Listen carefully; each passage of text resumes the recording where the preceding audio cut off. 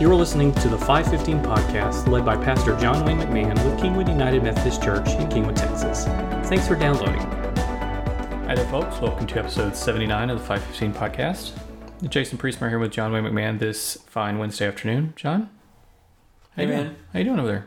Good. Good. Yeah, good. You look tired. Just good. Or is it I'm just a little me? tired. Yeah, I'm a little tired. Okay. It's a busy week. Oh yeah, what's going on? Anything going on in the church? Nah, it's kind of quiet. Well, let's just forget that then.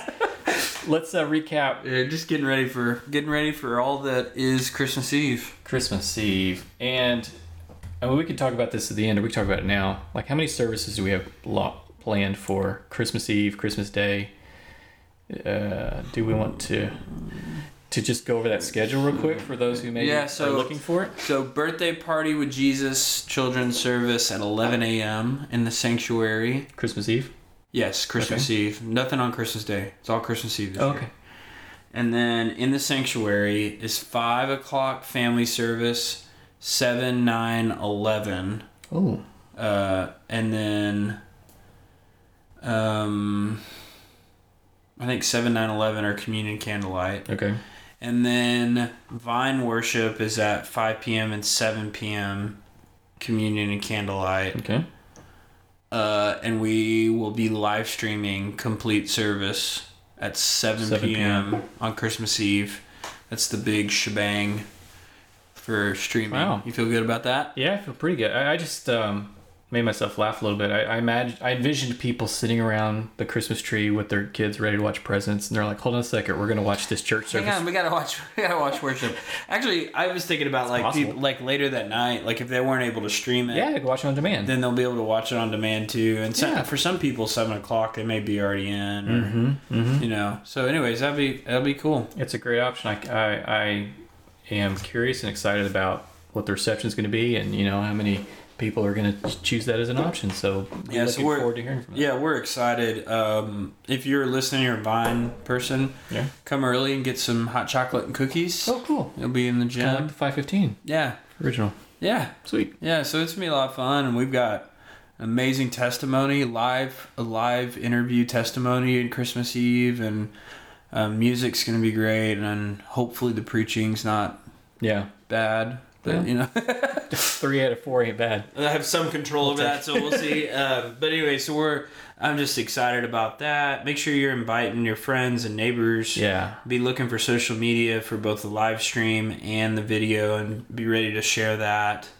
But yeah, we're pumped to see a lot of people. We're actually expecting for there to be a lot, just because I think a lot of people had to leave Kingwood for Christmas last year. Yeah. And so that's true. This year, there's probably a lot of people that are going to stay home. Excited to be back in their homes for Christmas. Yeah. That's So, awesome. Another thing I can do to just ask for some help is if you are able, park down at Foster Elementary. Oh, sure. And take the 5-minute walk. Yeah. Down the sidewalk there, and that'll save us some parking over there, and try to consolidate vehicles. Yeah. Some of our families come in like 3 vehicles. So anyways, we're just expecting for it to be really big and packed. That'll be great. Yep. All right, so let's recap last week where we were talking about hope, I believe. Yeah. That's the theme of the whole series. Oh, that's true. But specifically, I guess we were talking about some angels making appearances to some folks. Is that right? we're talking about Mary, and we're talking about the I just kind of did a thought experiment a little bit, both myself in preparation, but thinking about what Mary might be going through. Oh yeah. And so for an angel to show up, and I even joked about the fact that, for like I was talking about Lauren and I when we found out Lauren was pregnant, and like what that looked like for expectations and fears, and in the place of like a pregnancy test, Mary gets an angel that shows up and scares the bejesus out of her, and then instead of a reveal party, gender reveal party, she gets the truth that, oh no, this is the Messiah. Yeah. And so that's pretty crazy if you think about the absolutely, if you think about the weight of that. And we get this beautiful text that we looked at in Luke chapter 1 where the narrative says that Mary breaks into a song called the Magnificat. And it's a really pretty song. It's like a hymn. And we talked about that a little bit and talked about the meaning of that. But it's really interesting to think about what were the fears and anxieties that she might be facing that we don't really get to see. Absolutely. Because the way that Luke breaks apart this text, and I shared a little Sunday, but I think it's important for us to hear, is that I don't want to burst anybody's bubbles, but Mary probably didn't actually say these words. Yeah. It's not to mean that she didn't have the faith that is captured in the Magnificat, but the Magnificat has quotations from Psalms and from 1 Samuel, which is a song that is attributed to a woman named Hannah in the Old Testament when she was barren and the angel of the Lord showed up and told her she was going to have a child. And so it's the words of that song are actually very close to the words of this song. And it's almost as if Luke took a Jesus hymn, one that existed, this song, and used it to communicate what the faith of Mary and what the faith of Israel might have been and how they responded to the coming of Jesus. So it shouldn't really burst any bubbles to hear maybe Mary didn't all of a sudden break into weird Shakespearean. It wasn't like a musical where the light comes on and she starts doing a little jig and sings this beautiful song. Like that's really not probably what was happening, but Luke theologically and with great purpose placed it here. So in light of that, what we talked about is if Mary is truly and literally carrying the hope of the world into the world, what then might be our response to the fact that I think we have the same responsibility to carry the hope of the world into the world? Yeah. Especially if we play this out. Jesus comes into the world, and through the Spirit of the Lord, the Spirit that dwells within us, we have the same responsibility to carry the hope.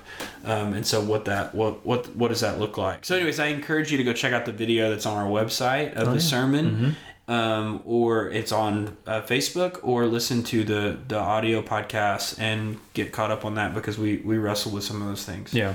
One of the things we really hit on was how these angels just appeared to multiple folks throughout the time, throughout the Bible. And, contrary to what we probably think watching Hallmark movies, an angel shows up and you're all like, oh, hey, beautiful. You're smiling. You're like, I can't believe this person's here right now. And I want to ask some questions or whatever, whatever that happens to be. That wasn't the reaction that our actors in the Bible had, right? Yeah, the first word after the angel of the Lord appears, I think every time, or if not almost every time, is do not be afraid or be not afraid. Yeah. And so that's kind of the response, and it probably is that way if you think about the fact that, one, the angel of the Lord, or the representation of God, all of a sudden it shows up in a holy manifestation. Think of think of even the burning bush encounter with Moses.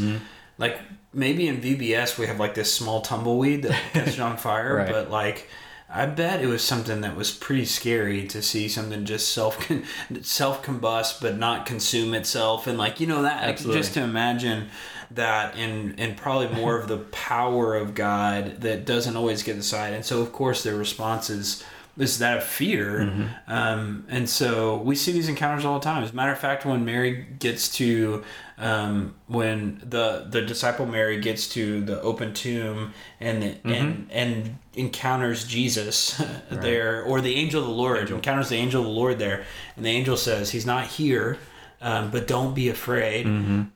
I think that is because they're so full of just imagine what it would be like to be consumed by emotion, the weight of what's happening, and experience of finding out you're pregnant and you haven't done that thing which needs to be done to be pregnant, or like going to the tomb of the one you followed and somehow he's alive again. That would carry this great range of emotions that I'm sure fear would play a large piece of it. So the angel of the Lord always is going to show them. Now, also think about the Jewish history, and I'll be quiet about this, but the Jewish history has people touching the Ark of the Covenant at the wrong time and turn into dust, and people stepping into the holiness of God in the wrong way and being eliminated, or turning around and turning to a pillar of salt. God's power and holiness is completely other. And so when they encounter the divine, hopefully it you would think that it would make them feel some fear. Mm-hmm. Yeah. So what's the name of the song again? Mary's song? The Magnificat. Yeah. So you described in that song that there were like 4 responses. Yeah. Right? That were presented in that. Can we touch on those again? I don't know if we got to go deep enough last Sunday. Yeah. If there's more to it you want to share. No. Yeah. So if you look at Luke 1:46 through the end of the song, it's this beautiful like rhythmic hymn. I mean, and there's parallels in it. It reads like poetry. Mm-hmm. Probably sings even better in the original language. And so it's this really pretty thing. But I think there's some major themes in it that we can pull out of there. And if this was modeled by the author as a proper response to what it means that the hope of the world has come, then maybe there are responses that we should have in when we consider what it means that the hope of the world has come to us as well. And so the first one is worship and gratitude. Right there at the beginning, verses 46 through 47, Mary says, "My soul glorifies the Lord, and my spirit rejoices in God my Savior." And I just was wrestling with that a little bit about how often do we actually spend time in worship and gratitude of God, especially before we roll out our list of things we need. But even further than that, I was reflecting on times in my life when God has completely just wrecked me. When I just, when I'm overcome by the Spirit, I just feel like I weep. And there's been times in my life where I've wept uncontrollably. Mm-hmm. And it's not even a rational thing. And it's because there's times in my life where I felt so overwhelmed by the love that God has for me in worship, and the way that I've expressed gratitude for what He's done, just to be overcome by that experience. And that's a place that Mary, or the way Luke presents his hymn, that's the first response to the hope of the world. Is that I'm overcome with emotion of love that He should give His Son for me. And that's a healthier place to start. And I just think this is important for us, because if we expect to have any force or any strength in the way that we carry the hope of the world, then we should have at least been affected by the hope of the world first, right? Yeah. Before I ever become an evangelist for my favorite movie, I probably should have seen the movie and experienced the movie first, right? That's a good point. Yeah. Before I start telling people about my favorite restaurant, you would think that I've actually eaten at this restaurant, right? Oh yeah, tell me more about that. Well, I don't know. I haven't actually been there, but the reviews look nice. Yeah.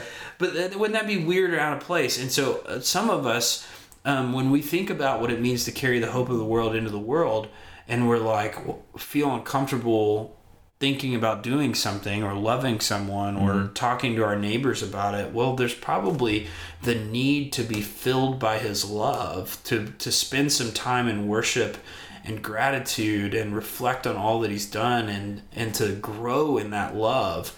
And I think out of that, it will flow into the other things. Does that make sense? Yeah. I don't know if I got to lay that out as well as I wanted to Sunday. So the opening of this hymn is the passionate worship of a person that has found themselves utterly empty apart from the God who has created them. That was kind of the main thing, and I think that is so beautiful. The second response to this hymn is humility. We can learn, and I think humility builds on worship and gratitude, right? If I spend time in worship and praise, being overcome and overwhelmed and moved by who God is, then that leads me into a state of not looking to myself over others and not looking to myself over God, right? And so now I'm reversed in that. Excuse me. So I think we learn from humility in this hymn in some major ways. Through the hymn, Mary asks the question of who am I that God should invite me into His story. And I think that this is so important, that in humility, God can deliver hope into the world, because in humility, our attention is off of ourselves and it's on to those that are around us and on to God. It strikes me that we haven't talked about her reaction, which her gut reaction might have been like if it was like, hold on, what's happening? Yeah. And how this is going to be? Yes. This is extremely inconvenient for me. I've got to go answer for a lot of these questions. Yeah. There was none of that. Yeah. At least at the beginning. It probably came later, but she's immediately thinking of faithfulness and think about this. She probably has those emotions, and absolutely. And I think Luke his purpose in this narrative is not to get bogged down in those details. Okay, cool, gotcha. His purpose is in telling a story of the coming Messiah. And so when some people ask, why don't we know more about Mary or Joseph? Yeah. Because we know about Mary or Joseph only in light of who they are to Jesus. Sure, yeah. And so the focus is on Jesus. Mm-hmm. It's a theological purpose. It's about Jesus coming for Israel. And so not to belittle Mary or I'm actually preaching on Joseph this Sunday. Okay. Not to belittle those characters or anything. We're going to wrestle. We don't know hardly anything about Joseph. Right. And so anyways, but does that make sense? Oh, yeah. And I think that in the humility of the hymn, in the humility that's attributed, I kept using this word, to Mary, I'm sure she was humble, but that's the place of what's been expressed here. Yeah. I think that's really important. The third thing, and I'm going to keep moving here, is perspective. Last week I talked a lot about like preaching to ourselves about what God's done in our past to know that He's going to continue to strengthen us in the future. So there is perspective in this hymn in that she worships and says, the arm of the Lord has scattered the proud, bringing down rulers and lifting up the humble. She gets perspective on who God is, mm-hmm. and begins to, in this hymn, remind who He is and that she stands in His strength, not in her own.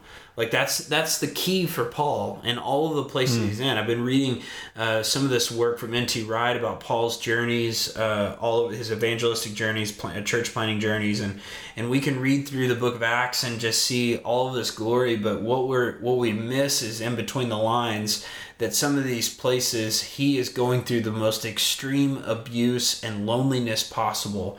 There's one part of his journey where it says that the Spirit wouldn't let him go where he thought he was going to go, and they were kind of wandering around, and this probably is going on for months, and when they do get to a town, he gets beaten and thrown in prison, or he gets run away, or he has to leave in the secrecy of the night because people are going to try and kill him.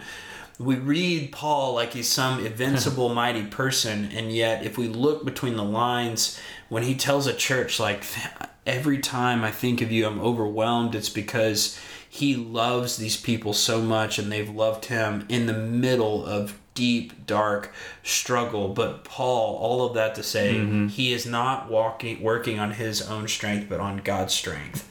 And here's why that's important, because if we only go as far as our abilities will carry us, then we are not living into the supernatural power of what God can do and wants to do in and through us. Yeah, absolutely. Yeah. So I think that's really important.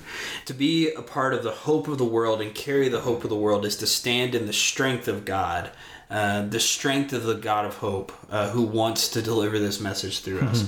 The final one is responsibility. The weight of this closing hymn can almost be lost, but the very end of it is like, it says that this is the promise to Abraham and descendants, and it is now here. So attributed to Mary and Israel is this response that now what was promised this whole entire history is coming true right here. And so for those of us that are in Christ, I was trying to make the case, and I will today as well, that we have an incredible responsibility to bring this hope into the world. Jesus has chosen to send us the way that He was sent by the Father, and that He proclaims in Acts chapter 1 that when the Holy Spirit comes on you, you will be my witnesses to the world. And I just think we don't wake up and let our feet hit the ground thinking, I have a responsibility today to bring the hope of Jesus into the places that I go. Yeah. And I just think that's the calling for us as we think about this week, is what kind of responsibility, not to put pressure on yourself, not to make you feel oppressed by this, because I think it should be an incredibly invigorating and joyful journey that we have. But nonetheless, it is a calling, a responsibility that we have. And we talked about how that doesn't necessarily mean you stand here in the bubble of Kingwood or in front of your house or even in the front door of the church. Like, okay, who here can I help today? You know? You've got to go some places that are a little darker. To use that analogy, bring light to the darkness. And that means getting out of that comfort zone and getting out of there. Right. Or in the case, let's talk about our small groups in our community. It's having that empty chair, empty seat for somebody who is not a part of your group. Right. But through prayer and kind of looking out for people, saying, this is somebody that I think we need, needs to benefit for that, and inviting them into your group and sharing that with them. That's right. There you go. That's right. Amen. So one more thing you talked about humility. You said, in humility, I'm quoting here because I made a note of this. In humility, God can deliver hope through you. And honestly, that's really powerful. Yeah. Yeah, and then the tricky part is it's a little paradoxical, right? Sure. Or it's a little bit different than what we've thought about with humility. Mm-hmm. Because a lot of times I think we think about humility as the opposite of pride. Yeah. And I actually don't think that gives the full justice to humility in the way that we think about it. Humility, as talked about in places like with Paul and others, like if you think about Philippians, that having the same mindset of Christ, do nothing out of selfish ambition or vain conceit, rather in humility value others above yourselves, not looking to your own interests, but each of you to the interests of others. So humility is more than the absence of pride. Humility, because that would just be a passive thing. Humility is actually something that is active, that is sending us into opportunities to pour into others, and to think about others and to think about God over and beyond ourselves. I was just going to say, he needs to be greater and I need to be lesser, right? John Wesley says, "Oh, beware, do not seek to be something. Let me be nothing and Christ be all in all." Yeah. Put me to doing, put me to side, put me what you will. That's Wesley saying, whatever it is, may it be Christ that's proclaimed. And so empty me of me and fill me of you so that I can in humility bring hope into the world.